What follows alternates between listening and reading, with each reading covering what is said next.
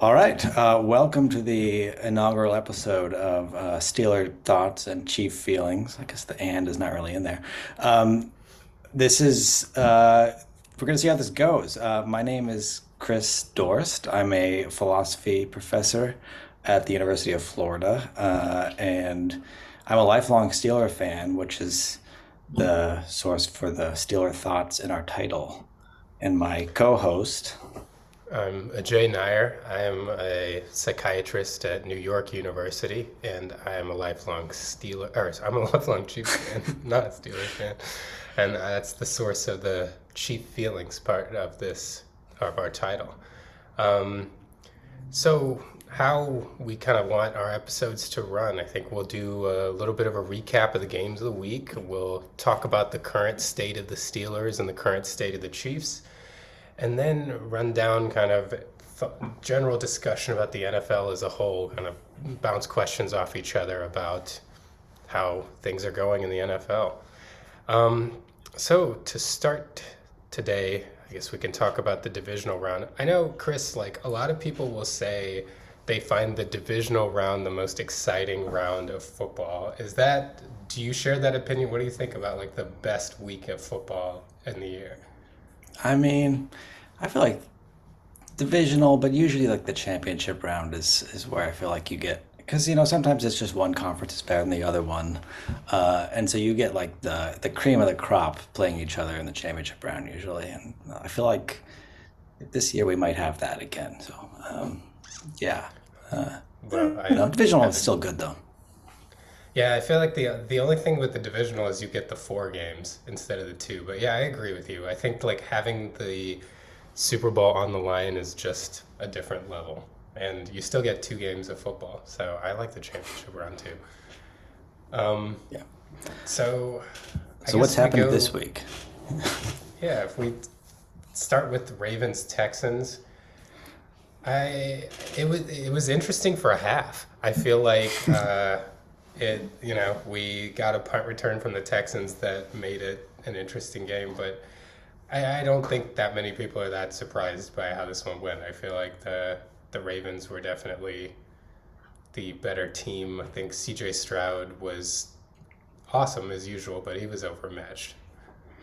Yeah, I think that's right. I think that was. I mean, the Ravens have beaten how many good teams, how many winning record teams by like more than two touchdowns this year. It's incredible. But again, I guess not surprised to see them do that again.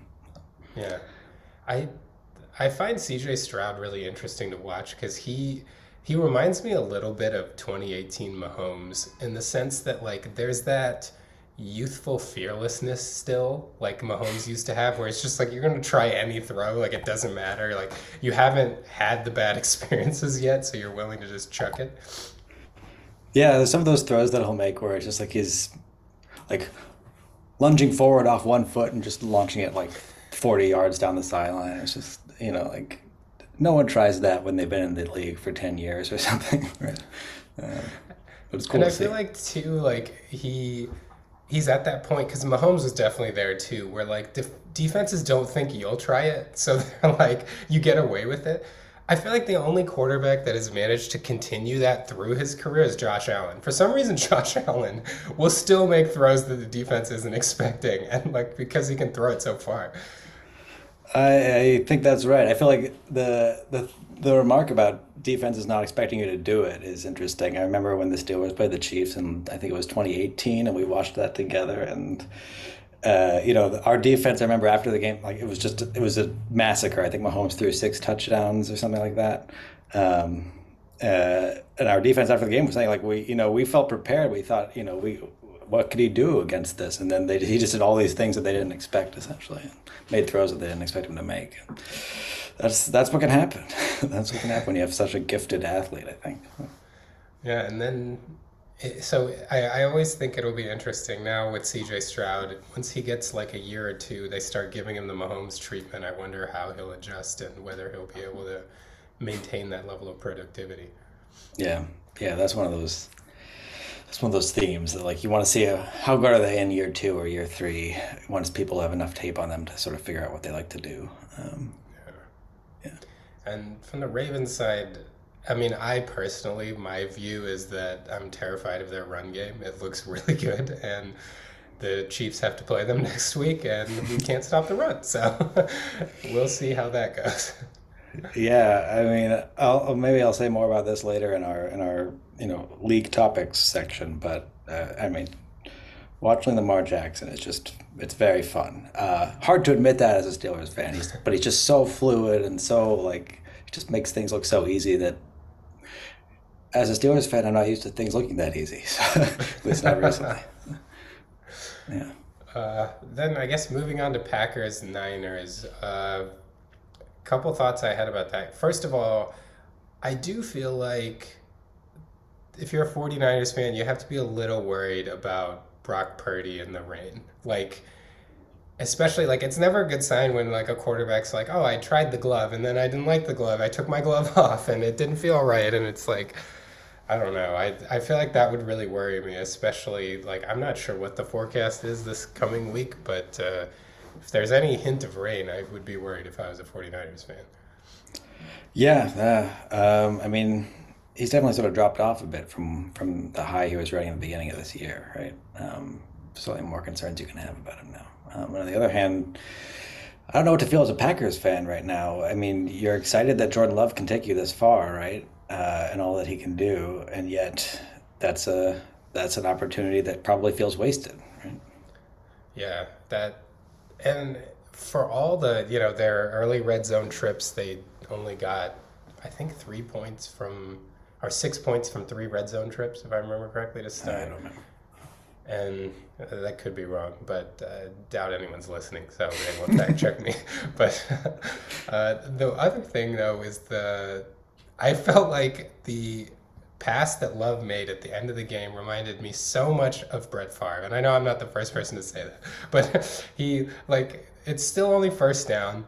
And like, there's still a chance to win this game. There's nothing, and he throws it crossbody, underthrown with three defenders in the area. I was just like, maybe there's something about being the Packers quarterback. I don't know. Yeah, I saw a couple of people put a mashup of that a Favre throw. I think when he was on the Vikings to end their season, and this throw here. It's just it's basically the same throw. And I don't know. I mean, I don't know. Yeah, maybe it's something in Wisconsin there. um, Something in the water. The the only other kind of thought I had on this game, which was, I don't know, maybe I'm like trying to make too much of a point, but I felt like interestingly, so the Packers get the ball up four at their own 10-yard line with 9:37 to go in the game. And if I remember correctly, I think it was their first play was a 54-yard run by Aaron Jones. And I remember at the time even thinking like, I kind of feel like they probably wish he didn't gain that much yardage because like what ended up happening is they kicked a field goal from San Francisco's 23 with 6:21 to go. They missed the field goal, but they actually gave San Francisco enough time to run like a long drive. If they had gained those 54 yards in like 5 plays, maybe Purdy's not that comfortable driving 12 plays down the field to get the game-winning touchdown. That's interesting. Yeah, I mean, I remember thinking that the game was over at that point, but probably I was assuming they were going to get some more points from that drive essentially at that point. Yeah, you're right. I think if they get that 54 yards in a lot slower fashion, it might have been over, right? Yeah, and obviously there's no guarantee that they would get those because after the 54-yard run, they weren't able to move the ball that much after. So maybe that was just that. But I remember thinking at the time, not that, of course, in the moment, no one would try to stop running a 54-yard run. But right when he got there, I was like, I just wonder if they're going to wish that he did that they just took that yardage a little more slowly.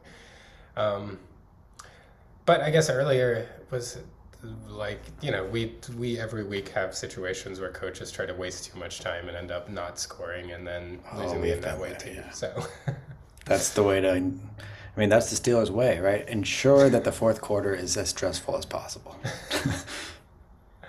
Yeah.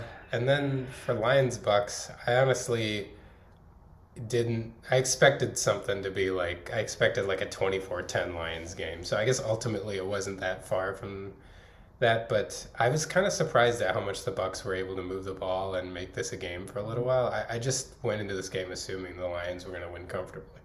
Mm.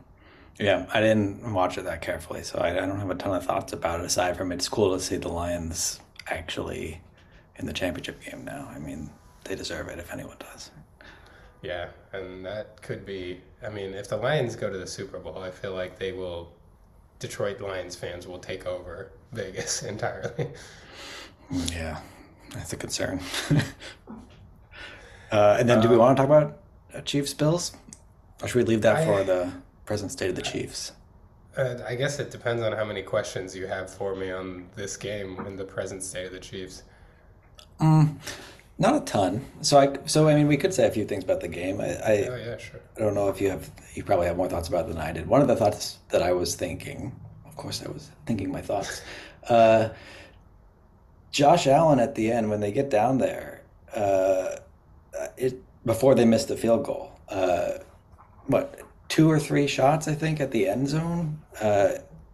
It's like totally inexplicable. Why you would do that? Why you even want to score that quickly at that point? I don't know. I mean, this has probably been commented on. I haven't really been following the discussion about it, but it's just I think normally, right? Normally that's fine. You get to around the 20 and you want to take a shot at the end zone, unless you're the Steelers. Uh, then you never take a shot at the end zone. But at that point in the game, you don't want to leave any time on the clock, or you want to leave as little time on the clock as possible. I think you want to drag that out more. I don't. It's just a little inexplicable to me.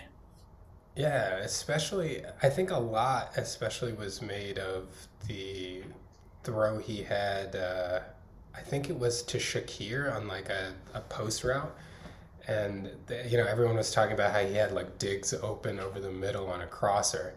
And the explanation that I saw from a lot of people was like that the post is the first read on that play, and it was there. It was just that Chris Jones ended up pushing Deion Dawkins right back into his lap, and I think that throw was open.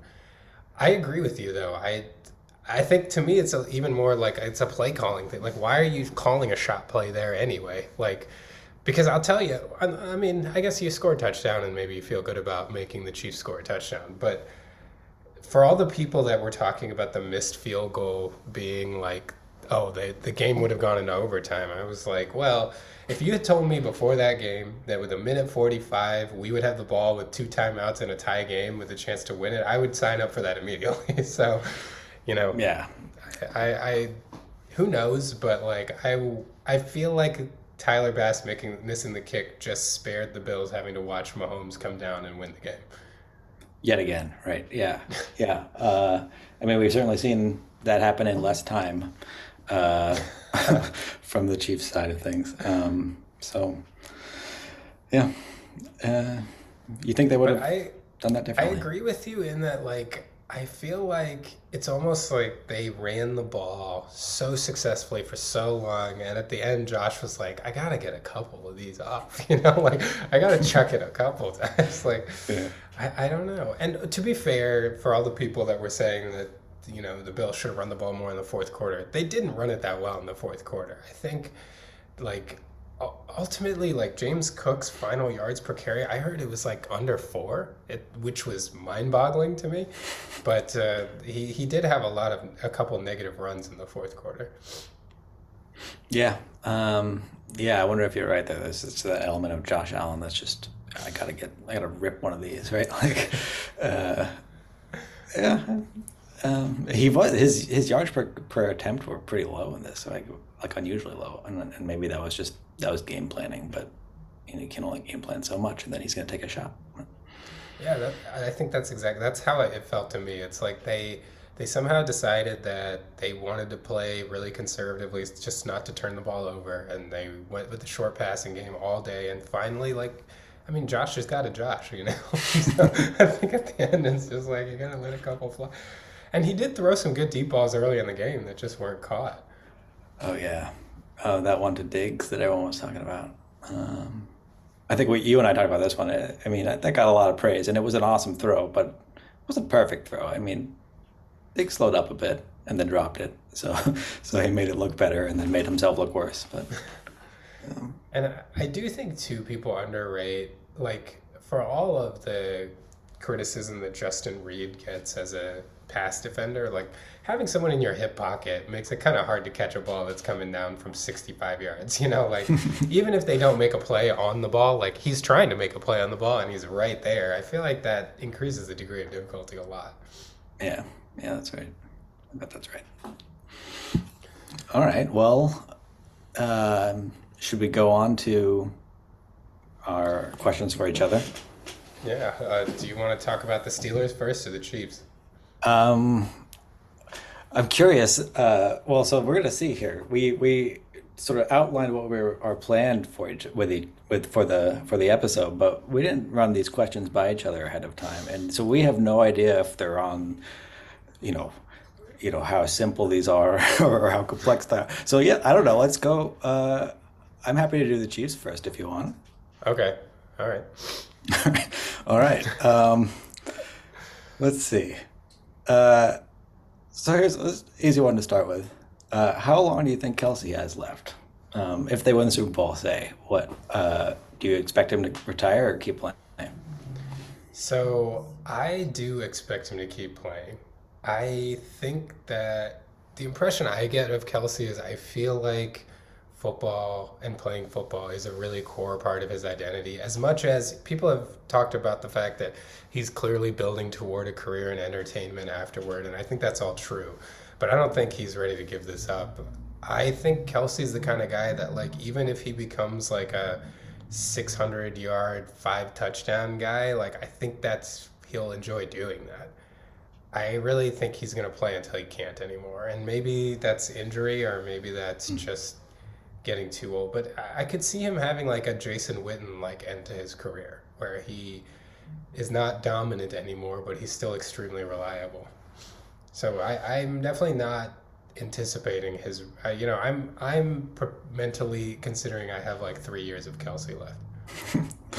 I know the feeling. Like how many years of this player do I have left in my life, right? So someone on Twitter was suggesting maybe the second touchdown from Mahomes to Kelsey in this last game was designed so that they would have the record for most touchdown passes in the playoffs between is it any wide receiver and quarterback or is it any quarterback and pass catcher, yeah. I mean, I don't know how to. You could read into that a lot, right? I mean, they wanted to score and they scored, so there's that too. And the kind of swing pass to Kelsey at the goal line or inside the 5 has actually been fairly commonly used. I think, over the past 2 years, off the top of my head, I can think of 2 other times we've done it successfully, and a couple we failed. So it's not like an unusual play call for us. Yeah. Okay. So it wasn't specifically you wouldn't say it was specifically designed to get him that touchdown. Yeah. I don't think so. I think it's just a good red zone play. Yeah. Okay. Next question. This is like really a series of questions that it can go in different directions, but I think about like Mahomes' career so far. What kinds of changes do you see to his game since he started to now? And you mentioned a little bit earlier, but I'm curious what someone who's watched him so closely, what your perspective is on that. I definitely think, early on he was willing to try anything. And I'm sure a lot of that was youth. He himself says that he wasn't really reading defenses pre-snap all that well early on in his career.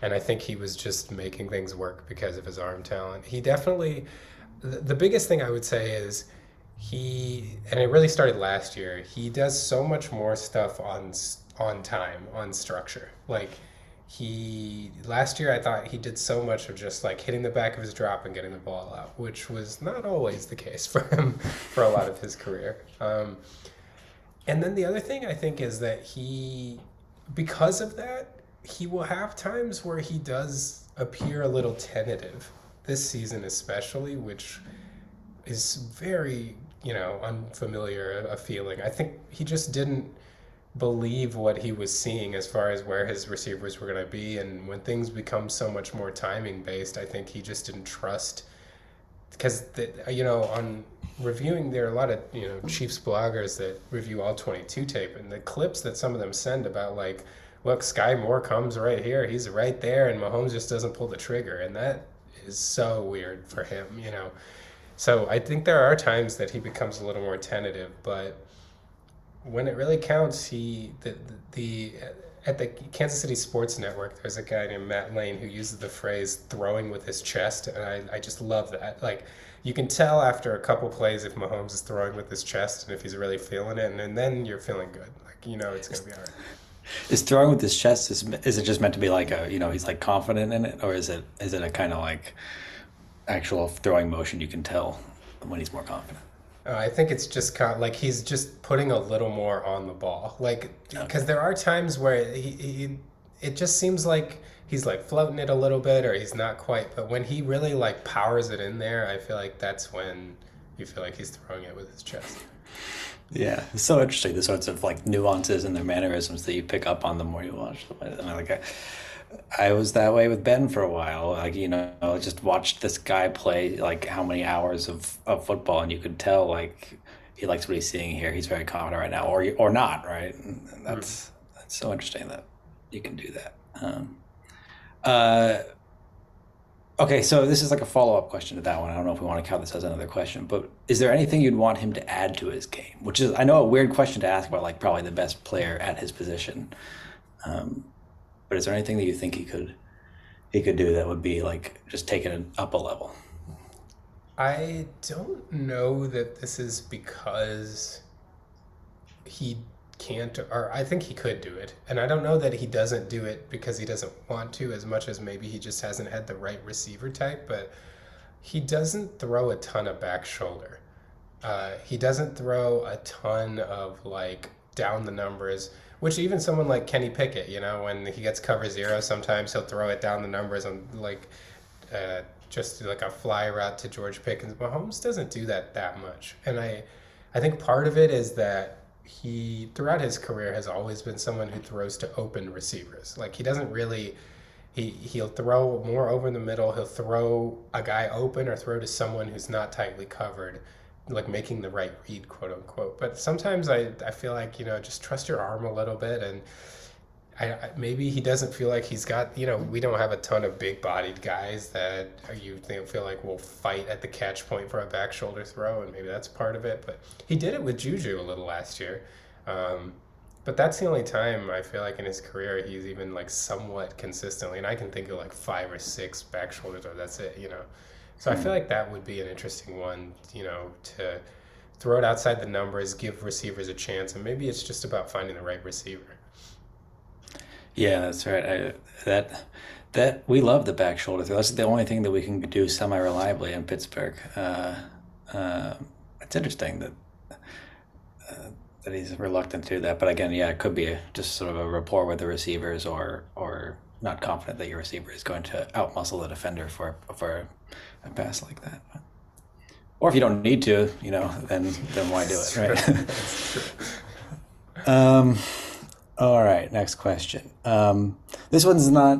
I don't know how much this is about the current state of the Steelers or the Chiefs as opposed to. Well, you can take it how you want, but if you could pick one non-quarterback Chiefs player from the past who you would most want to experience their current success, who would that be? Oh man, man, that's tough. There have been a lot of Chiefs players that have experienced a lot of heartbreak. Um, I guess I'll have to decide whether I want this to be like from my head or from my heart. Because I feel like from my head, if it's just like who's the most talented Chiefs player you ever saw who should experience this, I think I would say Jamal Charles. Like, I think he's just the best Chiefs player I've ever seen. Um, Even better than Mahomes? well, no, no. Okay, right. Yeah, Let's the just be clear. best Chiefs player I've seen that has not been won a championship with the Chiefs. Because I might argue that Kelsey's better than him too. Yes, but oh man, I don't know if first like a feel good. I mean, I guess I would go with Priest Holmes just because Priest Holmes made me so happy, and I feel like I just he's always going to be like my Chiefs guy because of like when he rose to prominence and how I mean, it just the Chiefs were electric for a little while, but I have so many honorable mentions, which I feel like is probably cheating. But I could definitely like add like someone like Derek Thomas or Tony Gonzalez or Eric Berry. That would be a lot. Derek Johnson, yeah. Yeah. But yeah, I guess I'll go from the logic side, Jamal Charles, and emotionally, I think I'll go Priest Holmes. Yeah, I get that. It's like you want the person, the player that was like who you idolized during your formative years as a fan, right? And that would, I mean, probably Priest Holmes, right? I mean, Yeah, remember definitely. those games? He would just go off. um, all right. Aside from wide receiver, uh, what do you think the Chiefs' biggest need is in the offseason? That's a good question. I think, based on the fact that I don't think Chris Jones is going to be back next year, I think it's going to be defensive tackle.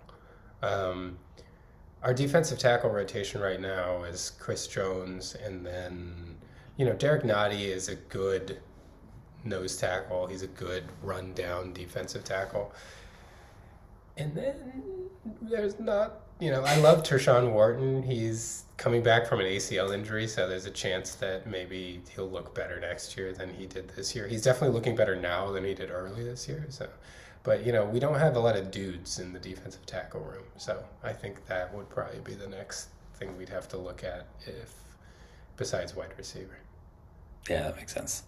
Um, okay, I'm picking up between a couple here. Suppose the Chiefs they beat the Ravens this week. Suppose Oh, who would that's you rather they upset. play in the Super Bowl, Lions or Niners? Oh, hmm, that's a good question. I mean, I guess I would just from a pure like without the whole emotion about the Lions being like they will immediately become America's team if they make the Super Bowl.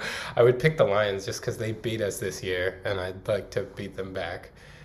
And yeah, I think that would be and the Niners would also be very motivated because we beat them in a Super Bowl not that long ago, and a lot of those guys are still there. So maybe the Lions, but adding the fact that I mean, we're already considered the villains. Like, there's so many people that, they always do this, like, always the NFL rig to have Mahomes win Super Bowls. And I'm always like, well, why didn't they rig it better in 2021 and 2020 then? Like, if we're going to do this, let's do this, Yeah, Uh, but yeah, the discourse would get real tough if it was Chiefs Lions. Like, it would just be everyone rooting for them. So I don't know. I guess from a football standpoint, I'd say the Lions because I want the revenge. But maybe I would be more sane if it was the 49ers. it'd also be a nice way to like cap the season, right? It started with this Chiefs win at Arrowhead, and some people are saying, oh, like Chiefs are done or whatever, but no, to win against the Lions in the Super Bowl would be a nice end. I feel like that would be a more compelling. I mean, sure, yeah, you're right. The recent Niners Chiefs Super Bowl is there, but I would be more interested in seeing Chiefs and Lions as well. Cool. Well, Well, let me actually, before we go on, let's take a quick break. yeah, Um, good.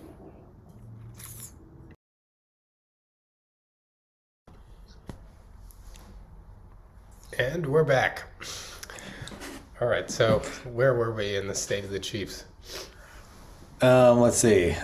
I think I had asked most of my questions. I mean, there's just one here that uh, we could go different ways, but how confident? So it looks like the sort of story this year is that the defense has really sort of kicked the Super Bowl window open longer.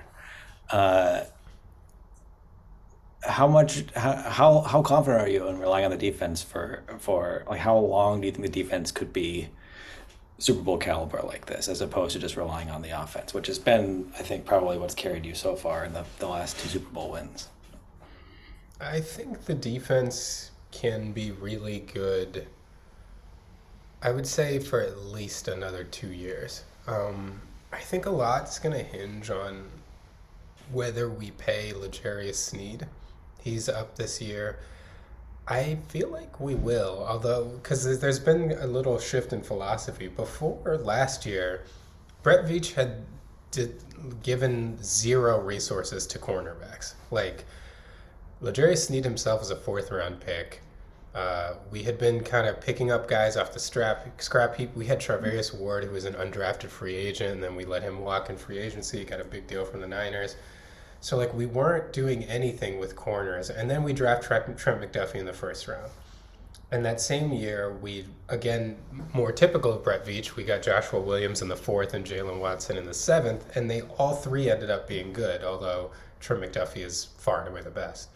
But now we have all of them for another 2 years after this, and Trent McDuffie for a third on his fifth-year option. And with the secondary the way it is, I know Justin Reed only has one more year on his deal, but I just feel like we're going to pay Snead, and I feel like we're going to pay Nick Bolton. And so while they remain young, I think we're still going to have a good shot. Now, the one caveat is that I think we all underrate how much Chris Jones contributes to what the defense is. And when you don't have a monster that you have to double team all the time in the interior of your defensive line, that could make things look really different. I don't know. But I'm hoping for at least a couple more years of like really, really high caliber defensive play. Yeah. Yeah, I think some Steelers fans are hoping, myself included, that Snead walks and we can sign him ourselves because we have some cornerback needs, and watching him play is really exciting. I mean, he's impressive. He definitely is a Steeler mentality guy. He just beats the crap out of receivers on the line of scrimmage. That's the thing that stands out really, really the most when you watch him. And his defending wide receiver screens is also like just a joy to watch. He's fun. That's all I have for you, I think, on the current state of the Chiefs. All right. Yeah. So let's switch over then to the state of the Steelers. So first question, it's a generic question, but I feel like it's got to be asked. The season ended. What's your overall impression of the season? Is going 10-7 with this group a success in the whole context of where the Steelers are? Yeah, that's a good question.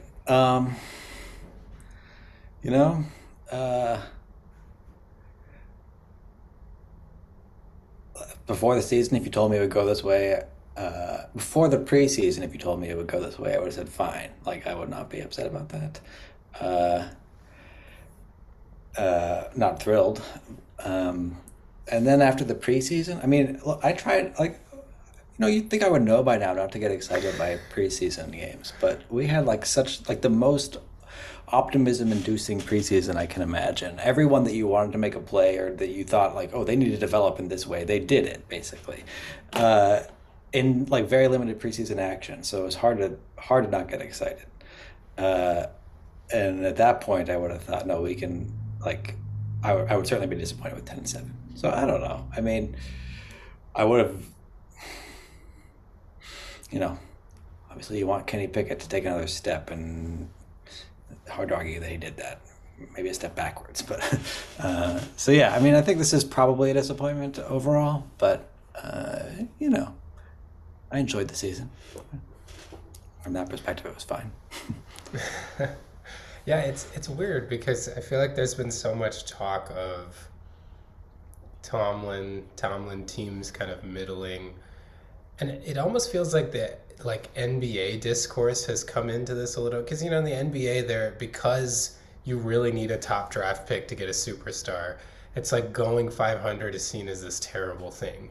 But I feel like I would argue that's not really the case in football. Like, unless you're really saying that you're not going to get a good quarterback. But although most of the good quarterbacks come in the first round, they seem quite dispersed around the first round. Mahomes himself was the 10th overall pick. Lamar Jackson was the last pick of the first round. So I don't know. I just feel like if you can win games in football, in the NFL, you're doing something right. And I've rooted for enough teams that couldn't win more than like 2 or 3 games. So, if you can win 10, I feel like that's okay.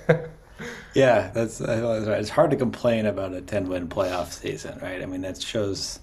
It's just that I think a lot of Steelers. I mean, I don't know. A lot of Steelers fans are thinking like we've been doing this. This is like what we've had for a while now, and then you get blown out in the playoffs, and that's getting old. And like, yeah, I could see the point, but it, it's still 10 wins. It's not bad. And then to kind of dovetail, the second question is kind of related to the first one. Coming to Tomlin, uh, what is now?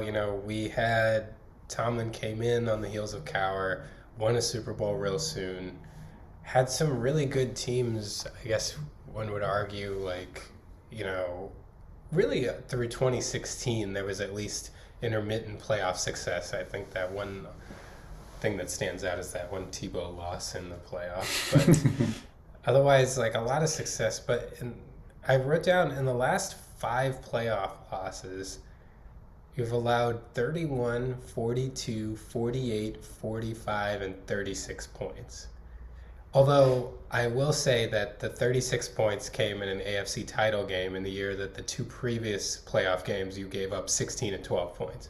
So I feel like that 36 like doesn't count as much because I mean the 16 was to us. You only gave up 16 points to us and won. So what do you think of like overall Tomlin's tenure? Are you frustrated by the playoff performances? Do you apportion any of that blame to Tomlin? I am probably a big Tomlin. I don't know if apologist is the right word or fan or whatever, but I mean, I'm at the point where like Tomlin, you watch a press conference. I got almost more excited about watching his end of year press conference this year than I do about like an average in season game. He's just like that compelling of a person to me. And I don't agree with all of his coaching decisions. Many times, like every time he challenges, I'm like basically think it's the wrong decision. And then he doesn't challenge when I think he should. But it was seemingly obviously a mistake to everyone, but maybe him to keep Matt Canada this season. So I don't agree with everything, but I don't know, he's just such a compelling character. I like, he's very, you listen to him speak and you're like, yeah, yep. Why would I have ever thought otherwise? Right?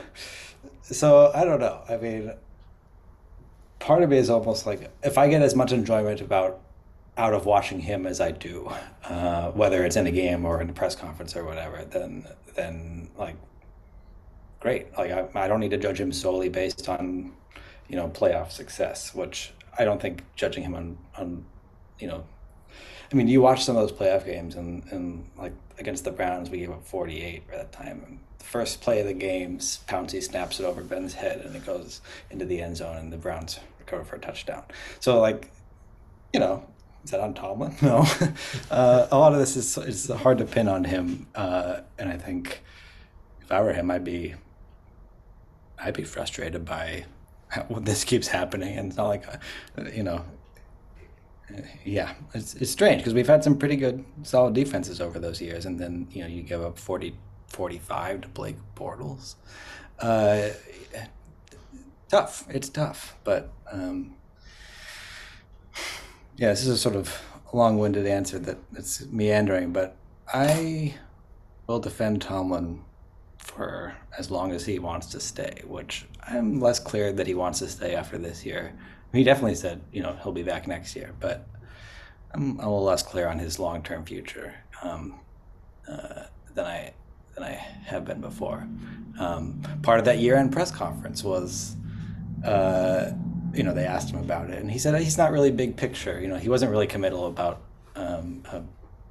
where he wants to be in the long term, which before he has been. Before people have tried to link him to other jobs, and he said things like, never say never, but never. And you know, he's going into the last year of his contract, so this could be all a negotiating kind of thing. I sort of expect that if and when they give him a new contract, you'll hear a different sort of tone in that press conference. But yeah, I will stick it out with him until the bitter end. Yeah, and that kind of it. What he's going through his latest run, like it reminds me a lot of Andy Reid in Philadelphia. Like that kind, that kind of. On one hand, I think that when we view in-game decision making, because Andy Reid also, especially back then, still now, but not as much as back when he was in Philadelphia, would get a lot of flack for in-game decision making, like challenges going for it on fourth down, timeout usage, things like that. And I feel like those are the easy things to see as a fan, as far as like what a coach contributes in those areas. But the kind of season long behind the scenes preparation side of it is so much harder to see, and these two coaches are clearly very, very good at that. Uh, and then, when the playoff success comes around, I feel like, obviously there seems to be a little bit of a difference as far as being able to succeed in the regular season versus the playoffs, but I don't think it's as big of a difference as people try to make it out to be. Like, usually people that are able to prepare teams to win, prepare them to win. So, yeah, Yeah. it makes sense to me. I guess, again, this is somewhat related. Well, you brought up Canada and the Steelers offense. Now, with hindsight of the entire season, I want you to give me actual percentages, how you would apportion the 100% of blame for the Steelers offense. Which individuals are you picking, and how much percentage are you giving each individual? That's interesting. Well,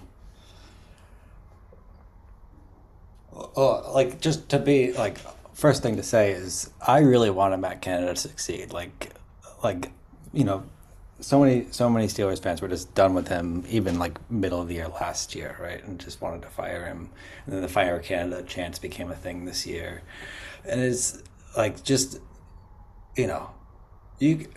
He's just a guy, right? He's doing his best or whatever. I mean, sure. And like, they would always have the camera on him in the press boxes, and then a couple times, like, we would score a touchdown toward the end of the game and take the lead or something. You could see, like, I don't know. It's just a, maybe this is like a deficiency in me, but like, I get really compelled trying to like read someone's expressions, either like in a press conference or in that offensive coordinator camera that they would keep showing. And I was just like, sometimes he would like have like a burst of passion, like scream "Let's go" or something like that, and sometimes it would just be completely stoic when we scored a touchdown. Um, but whatever it was, like, I just wanted that guy to, like, yeah, shut people up. Didn't happen. Uh, and like, honestly, probably I put most of the blame on him. You listen to, what he would say, and he never talked about really like doing things differently. Even like going into this year, people asked him, have you made any changes? And no, we're basically just doing the same thing. Like, you would have thought, like, at some point, it's not the players, right? Like, if it's not working and it's still not working, you got to change something up, right? So uh, I, you could argue that this was Tomlin's fault for sticking with him longer than he should have, and the Steelers have like this long history of letting coordinators run the course of their contracts before, and then usually just letting them expire. So it was a big difference this year to fire Canada mid-season, but I wasn't too surprised that they kept him on in the off season, and it's hard to know. It's hard to know how to evaluate that decision when there's, you know, it can do other things for organizational stability. If you can tell someone coming in, you're not going to be on a really short leash. Look, we kept Canada for way longer than we should have.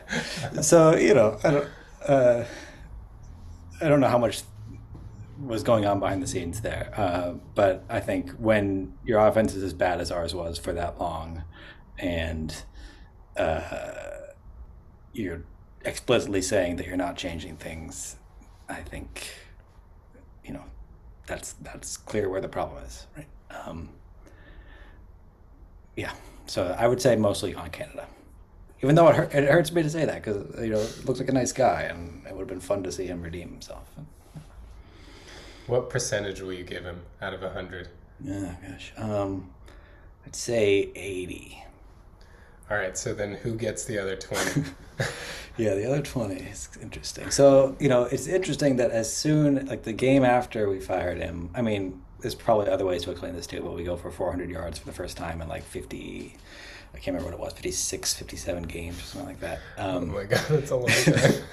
Yeah, it's interesting too because I went back and watched the highlights of that game, and it wasn't like we were, blowing the doors off, but at the time it just felt so good. It was like, wow, look at us moving. Uh, and so I don't know. I mean, I think I got more optimism from that one game than I should have.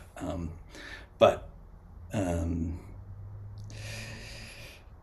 probably Tomlin gets a good share of the blame there. I don't know. Again, this is the part where it's hard to know like what goes on behind the scenes when organizational decision making of this caliber or of this nature. But I think maybe Tomlin gets 15%, and then you could put maybe that's too much. Maybe 10% for Tomlin and 10% for the players. I don't know. This is this is tough. I'll say that. All right. What Then can I ask you? Like, what does it look like to an outside perspective? Do you have opinions about who is at fault here? I feel like from an outside perspective, I would have said like maybe like 60% Canada, 5, maybe 10% Tomlin, and then the other 30 to 35% goes to quarterback play specifically, like Pickett, Trubisky. And Yeah. I guess we'll put Rudolph in there too, even though he brought it up a little bit. But I feel like Yeah. I feel like it's got to be so hard to design a good offense when, I mean, I just feel like Pickett should be able to do more than that, but I don't know, maybe not. I don't know. Yeah, it's unclear, and now our sample size for Pickett without Canada is like a game and a quarter basically, and it was a nice game, but again, it probably felt nicer than it was because it was the first time we eclipsed 400 yards in more than 3 seasons. And the Rudolph part throws a wrench in it because, like, Pickett goes out and Trubisky looks terrible, and so you're like, okay, and then Rudolph looks good, and you're like, okay. Yeah, Well, yeah. I mean, 'cause Trubisky. I don't know what to say about him. You just watch him play, and you're like, he doesn't care. It doesn't look like he cares, right? I mean, just stands there pretty casually, and his feet are like, all over the place. He's, doesn't care about his footwork, doesn't care about his throwing motion, doesn't really, like, maybe he cares at some level, but it doesn't look like he cares. It's not it's like surprising. That didn't go The well. Jay Cutler of the Steelers. Yeah, really. All right, let's go to the next question. This is an ambitious one. I'm glad you didn't ask me this question about the Chiefs. I for some reason I decided on 3. What are your top 3 areas on the team that need to be addressed, and what do you think are reasonable ways to address them? Okay, yeah, that's good. Well, quarterback needs to be addressed. I'll leave that one aside for a second because that's just a can of worms that maybe I'll get to. We're gonna need cornerback help, whether it's in the draft. I would like Snead. If you want to just let him go, that'd be fine. Yeah, I think we need cornerback help. I mean, we've got Joey Porter Jr., who looks like he's going to be good. He was very good. I mean, he had a good season, not just by rookie standards this year, but by sort of regular standards. So I'm excited about him. But Patrick Peterson is old and slow and missed a ton of tackles this year, and missed Josh Allen when Josh Allen wasn't moving, I think, in that game 2 weeks ago.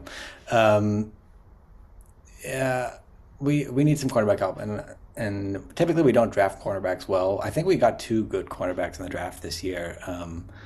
The other one being Corey Trice, who I think tore his ACL or something like that in training Oh camp yeah, I or remember people very talked about him early. a lot. Yeah, people were excited about him, and because they were excited, I was excited. It's not like I know much about him myself, but depending on how that rehab goes, like he could be good, but he's not going to have any playing experience for the last year, so that also hurts. Yeah, so I think we will need a. We'll probably we should sign a quarterback in free agency or something, or cornerback in free agency. Um, Probably defensive line. I would put up there. Cam Hayward's getting pretty old. He, I think he'll be back, but the last couple years, he said at the end of the year things that make me think that he's not sure he can come back physically. Essentially, um, I think he'll be back, but he's getting old and he's not as dominant as he was at one point. So we need some help there. Um, that could be in the draft, I guess. We typically, I feel like draft. We're not terrible at drafting defensive linemen. Um, and then we need quarterback. Uh, what I don't know what how to address quarterback. I feel like Pickett. I think Pickett still is like the plan at this point. It seems like that. Rudolph's a free agent. He said that he wants to be here, but of course you'll say that kind of thing to try to leverage offers or whatever. I don't know, but uh, I don't know where to go. I mean, I feel like you have a competition right now between if you can bring him back, Rudolph and Pickett. Um, uh, and Rudolph has certainly shown more in in the last four games. Like he was pretty good. He made it really like one very bad throw against the Bills. I thought the one that was intercepted in the end zone, and then the rest of it he was fine. Right. Uh, but this is weird because like I don't have a good answer. I don't know what to do. Like we're not at the position we're going to be drafting a high rated quarterback in the first round. I think we're picking 20th or something like that.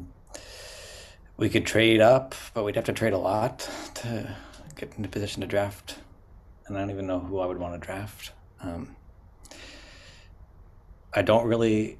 I'm not enthusiastic about like signing Russell Wilson or Justin Fields, who are names that get like people have suggested we should think about.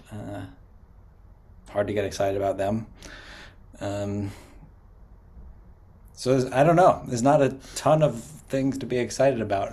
We need something, and it's not clear what we're gonna get. Um, I do think like there's a shred of hope at this point that Pickett without Canada can be what we like. After the first season, there it seemed like there was promise there. He's accurate. He goes through his reads. Um, it seems like he knows what he's doing when he goes through his reads. And then both of those sort of became way more erratic. Both of those like good features became way more erratic this year. And so I just don't know what to make of that. I do think he tried to change his throwing motion, uh, and ostensibly like it looks better now, but then the passes became more inaccurate.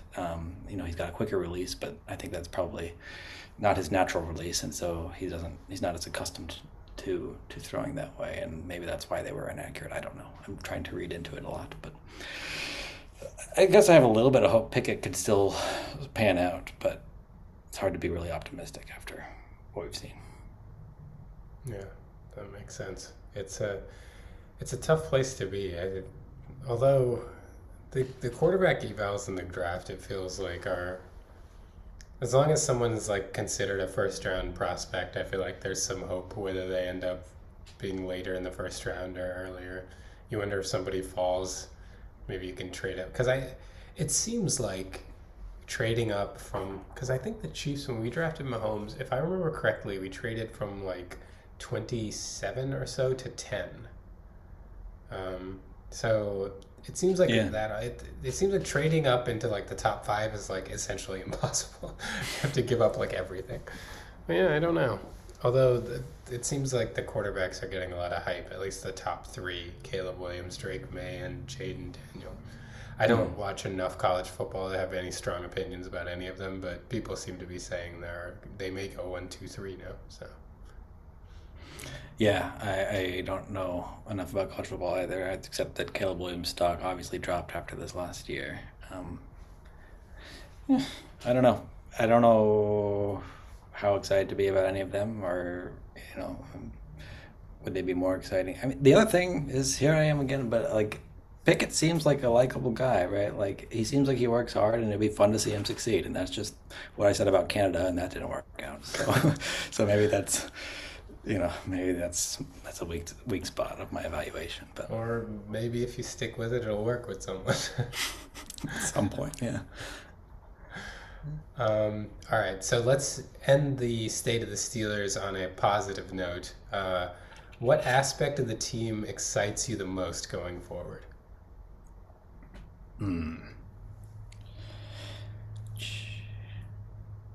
I mean, I think Joey Porter Jr. I mentioned already, but he was awesome this year, and we never hit on cornerbacks. Like the last time we drafted a cornerback that went well was like maybe Ike Taylor or something. I mean, maybe that's too harsh, but it doesn't feel like we hit on them very often. For him to be as good as he was this year is very exciting. I feel like he you know he went one on one with a lot of top receivers and held his own really well. So he's exciting to me. I feel like he could be one of the top cornerbacks in the league in a year or two. All right. So maybe we can touch on, maybe each of us can do like one NFL topic for the other one, and then we can, I don't know if you prepared an anecdote, but I feel like it'll be nice if we end with like a personal anecdote each. I know we're kind of running a bit on time, so we can do one. Let me try to pick what my interesting NFL thing to ask you would be about. Okay, so because this is the one thing I did the most research on, I'll ask you this. Um, so what do you think about the theory? So I feel like I have held this theory. The first time I remember thinking about it was the 2004 in the Colts in the wild card round. They beat the Broncos 49-24. Looked amazing. Peyton Manning was throwing it all around. I believe that was the game where like Marvin Harrison caught a pass diving, then just like got up and ran for a touchdown because none of the Broncos touched him. And then they lost the next round to the Patriots 20-3 in the divisional round.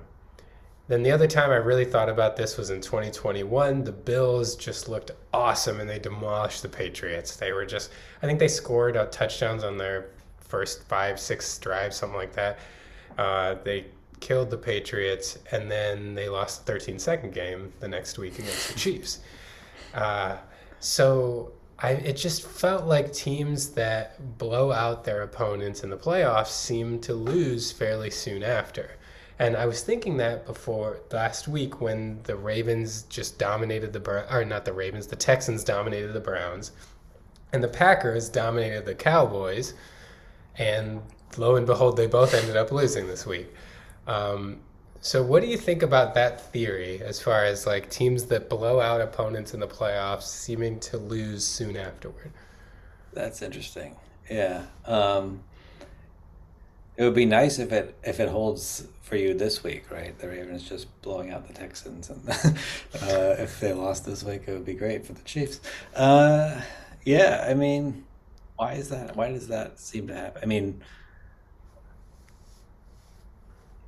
totally speculating here, but I wonder if Well, and if we are kind of accepting it, I did a little. I decided to go look up the 10 biggest blowouts in NFL playoff history. Um, and it's actually kind of compelling. So the biggest blowout was 1999. The Jags beat Miami in the divisional round 62-7, and they lost the next game, the AFC Championship, to Tennessee 33-14. Then in 1999, the Bills won the AFC title game 51-3, and the next game was a Super Bowl loss because the Bills never won the Super Bowl. That was wide right, Scott Norwood. They lost 20-19. Then So 1986, the next biggest blowout doesn't follow the trend. The Giants won in the divisional round 49-3 against the 49ers. They actually ended up winning the Super Bowl that year. They beat the Broncos 39-20. And interestingly, NFL Films credits that game as the first time a coach was doused with Gatorade after a football. Apparently, Bo Parcells is the first guy. Mike Ditka claims that he was doused with Gatorade the week before, but NFL Films has argued they have no evidence that this happened. Or not the week before, the year before, the 85 Bears. But anyway, sorry. The next biggest blowout was the Niners 55-10 over the Broncos in the Super Bowl, so we never got to see another matchup after that. Then in 1983, the Redskins won 51-7 in the divisional round over the Rams. They did win the next game, the NFC title game over the Niners, but then they lost in the Super Bowl. Then we've got 2000. Giants win the NFC Championship game 41-0 against the Vikings. Then they lost the Super Bowl to the Ravens the next round 34-7. 2002, the Jets beat the Colts 41-0 in the wild card, lost the next round, the divisional round, to the Raiders. 93, the Niners beat the Giants 44-3. They lost the NFC title game to Dallas 38-21. 81, the Cowboys beat the Buccaneers 38-0 in the divisional round. They lost to San Francisco in the NFC title game the next round. And then another one that doesn't follow the trend, 2014 Patriots, they beat the Colts 45-7, and then they famously won the Super Bowl the next round in the Malcolm Butler interception game. So that's 9 examples of playoff blowouts, and the 10th one I'm ignoring because that was in the Super Bowl. So 9 examples of playoff blowouts. In 7 of them, is that right? In 7 of them, the team lost the next round. So it seems to be like fairly consistent. Yeah. I wonder if there's it's strange to me to think about this being different in the playoffs than the regular season. Like if it were in the regular season, I wonder like if we looked at the biggest blowouts in regular season history, how did the next week go for them as well? Well, maybe I'll do that for our next episode. I wonder because it just feels odd that there would be something unique to the playoffs here, but maybe it encourages a kind of like not taking it seriously enough, and in the playoffs you really gotta take it really seriously, else you are gonna get, you're gonna lose.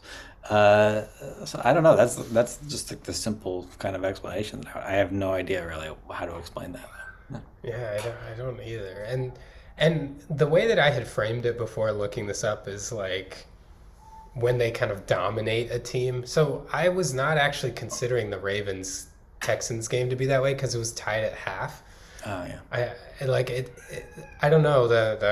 I haven't looked at how all these individual game goes, but the feeling that I had was it's more like when someone just comprehensively beats the brakes off of a team. For example, like the Chiefs beat the Texans 51-31 in the divisional round, but we were down 24-0 at the beginning, so it didn't feel like a comprehensive domination, Anyway, that was my NFL topic this week to discuss. Okay. Yeah. Let's see. Which one should I pick here? I got.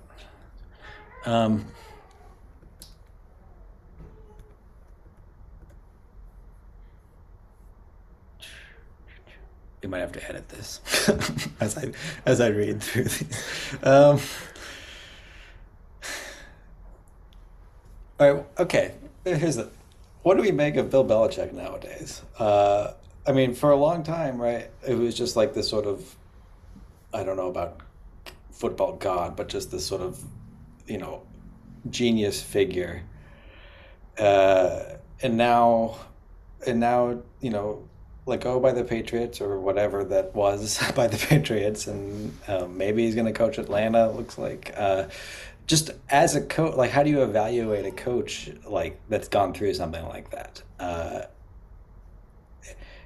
I guess that's it. I mean, I speculated a bit about how to do this, but I'm curious if you have any thoughts about does this change your perception of him, and if so, is it just that he has evolved or devolved as a coach, or is it the league has moved past him, or what?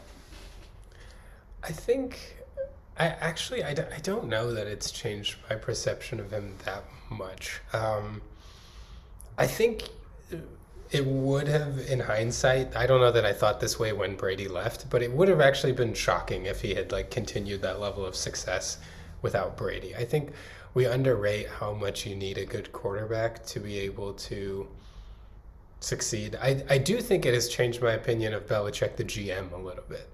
Like, I thought he was a better team builder than he is, and maybe we kind of knew this, right? Like, he couldn't draft a receiver forever, and he was drafting people like Sony Michel in the first round, and I don't even remember the Lawrence Maroney, and I think he was a first rounder too. Like, so like we've seen this, but he's always been able to paper over it. Like maybe Belichick, the GM, has always not been that great, and uh, when you have a guy that is a really good quarterback that falls in line, I think that makes it a lot easier to get everything together. The other thing I'll say is, because I felt this way seeing the Belichick way happen in Kansas City very poorly.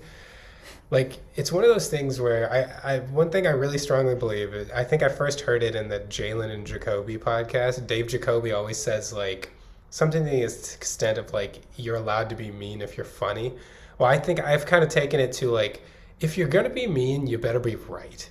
And it's like, you can be as much of a whatever if while you're winning, but, like, if you're gonna do that, you got to be right. And when you make mistakes, like when you have Brady and you do stuff, you got a guy in your corner that kind of allows you to be mean, and you've won all these Super Bowls. But when you don't, and you're not right, like people are gonna fall off pretty quickly. Yeah, that's cool. I like that. That's and it's interesting, like just the way it changes your perspective on the person, right? Like at least for me, right? Like when he had Brady, it just gave him this kind of aura of I remember certain times like in game decision making, it just like he seems like he's always making a really smart decision, and I wonder how much of that was just because they kept winning, right? Because they were successful, uh, and yet at the same time, it's like that is a big part of how we evaluate or how we think about people, right? So even if there are sort of external factors, you might still say they were part of his personality or part of his uh I don't know exactly what to say here, but still might attribute intelligence or genius to him in those years because they were winning, right? Yeah. And they were often winning in such a dominant fashion. But Yeah. um, yeah, interesting. Okay.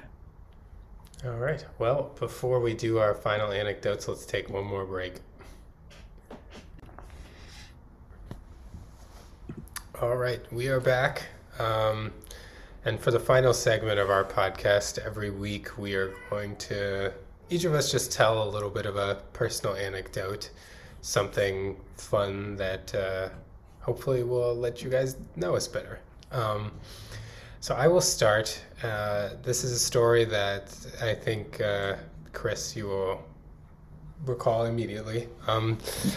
So Chris and I went to high school together, and in high school, we had a somewhat entertaining junior AP language teacher who, uh, but she had a way about her, and we used to sit next to each other in class, and there was a day when, for whatever reason, she was just really into being like telling us how to be descriptive, and she was using Ben Franklin as her example of someone who is just a really descriptive person. And she took this, she was, Ben Franklin, and he just had a way with words, and he knew, how would Ben Franklin describe this room? And she had a little like tree stump on her desk, and she was like, if Ben Franklin saw this tree stump, he would have examined it, he would have analyzed it, he would have counted it. And as she kept going on, Chris turned to me in class, and he was like, he would have counted it, and he was like, one. And I still cannot tell that story with a straight face. I think she noticed how hard we were laughing in class. He would have counted it, and she's like, one. And, oh my God. That was good. I don't think I could recreate that. That was just like clearly like willful misinterpretation of what she was saying, right? But But it just went right along with because the kind of nature of things she would say, like you would almost half believe that that's what she meant, like oh man, but that uh, it's that really was funny good. Yeah. because I feel like every time I tell this story, I can't tell it properly because I'm laughing, and people can't understand why I think it's so funny, and that's probably what's going to happen on this venue too. But it's just such an entertaining story for me. Yeah, Uh, it's maybe it's one of those things where it's just actually not funny, but it was so funny to us or something at the time. But I agree. I can't think about that without smiling again. um, oh dang! I should have picked a story that was like more about from our history. I picked one that's I think it's humorous for the it's a local minimum in my life in the last maybe 5 years or so. Um, but so my partner and I live long distance. She lives in Salem, Massachusetts, and I live in Gainesville, Florida, for most of the year. And uh, we have two dogs, two very small Yorkie poos, Maple and Mocha, who are wonderful, and sometimes they spend a semester with me, sometimes with Kayla, or sometimes we have one each. And so this was a time I was driving back to Florida, and I think it was maybe like after a holiday break or something like that for the next semester. Um, Long drive. It's like, if you did it straight through, it's probably like 19 hours or something. But so I was driving by myself in a rental car, and I had both of the dogs with me, and they had their bed in the back seat, and normally, like I get stressed about them in the back seat. Like, is everything okay back there? And usually, it's perfectly fine. So I'm driving, and it starts to rain, and it's nighttime, and it's like pouring really, and I'm on 95 South, and suddenly Mocha starts like yelping and pawing at the door, and I'm like, well, what's possibly going on here? And I look back, and I can't tell. She's just pawing at the door nervously, and then uh, Maple starts yelping too, and I'm thinking, well, this is bad. So I look back, and Mocha has diarrhea all over the little bed she's sitting oh in. And so now I'm on 95, it's dark, it's raining. I'm trying to figure out, like, okay, where did it get? Like, is it on Maple? And so I bring Maple into the front seat. And then I'm trying to figure out, is it on Mocha? Do I want her to stay in her bed? Do I want her to be on the seat? Which is a rental car seat, by the way, right? I'm trying to figure this out as I'm driving in the rain, in the dark. Uh, I end up like pulling off at some gas station, and then I had a roll of like wet wipes or whatever, and so I'm just using these to clean up this disgusting mess, and then throw them into like some the gas station trash can or whatever. But that was, and then of course I had another like 7 hours the next day or something, so I have this bed that smells like, well, didn't smell good. Uh, and it turned out better than it could have, right? Mocha didn't like have it all over her or anything like that, but that was I was like on the highway at that point, thinking like, could this have gotten worse? Like, of course it could have, but it was not fun. That's probably the last thing you anticipate happening when you're driving. How long is that drive fully? Like 15 hours? No, if you do it, it's like 18 and a half if without breaks. We've done it like straight through before, but usually like with two people, and I can't do that with one person. It's 18. not Oh, safe. yeah, I guess up to Mass. Yeah, because I feel like I've done New Jersey to like Orlando, and I wanted to say that was like 15 and a half, 16. So it must be another couple hours up to Massachusetts. Yeah, it's a long drive. I don't like doing it. It's not a fun time. Also, like just the fact that I'm like driving back for this semester, like start of the semester, it's like always kind of depressing because we're like splitting up again, and like add that on top of, oh, now there's diarrhea in the back seat, and it's raining, and I can't figure out like. And it's a rental car. That's like you said, important detail. Yeah. Oh my gosh. Anyway, so Well, there, I got at least a story out of it. That's one that's true. positive. And the three people that might eventually listen to this got a story out of it too. Yeah, that's right. Well, on that note, thanks everyone for listening. We'll try to put these out once a week and hopefully gain a little bit of some value for you all about us and football and the Chiefs and Steelers and how a psychiatrist and philosopher try to process everything that goes on in the NFL. Yeah, awesome. Hopefully we can be a little bit of a non-standard perspective maybe on some of these things. I don't know what else we could do. All right. Well, until next time.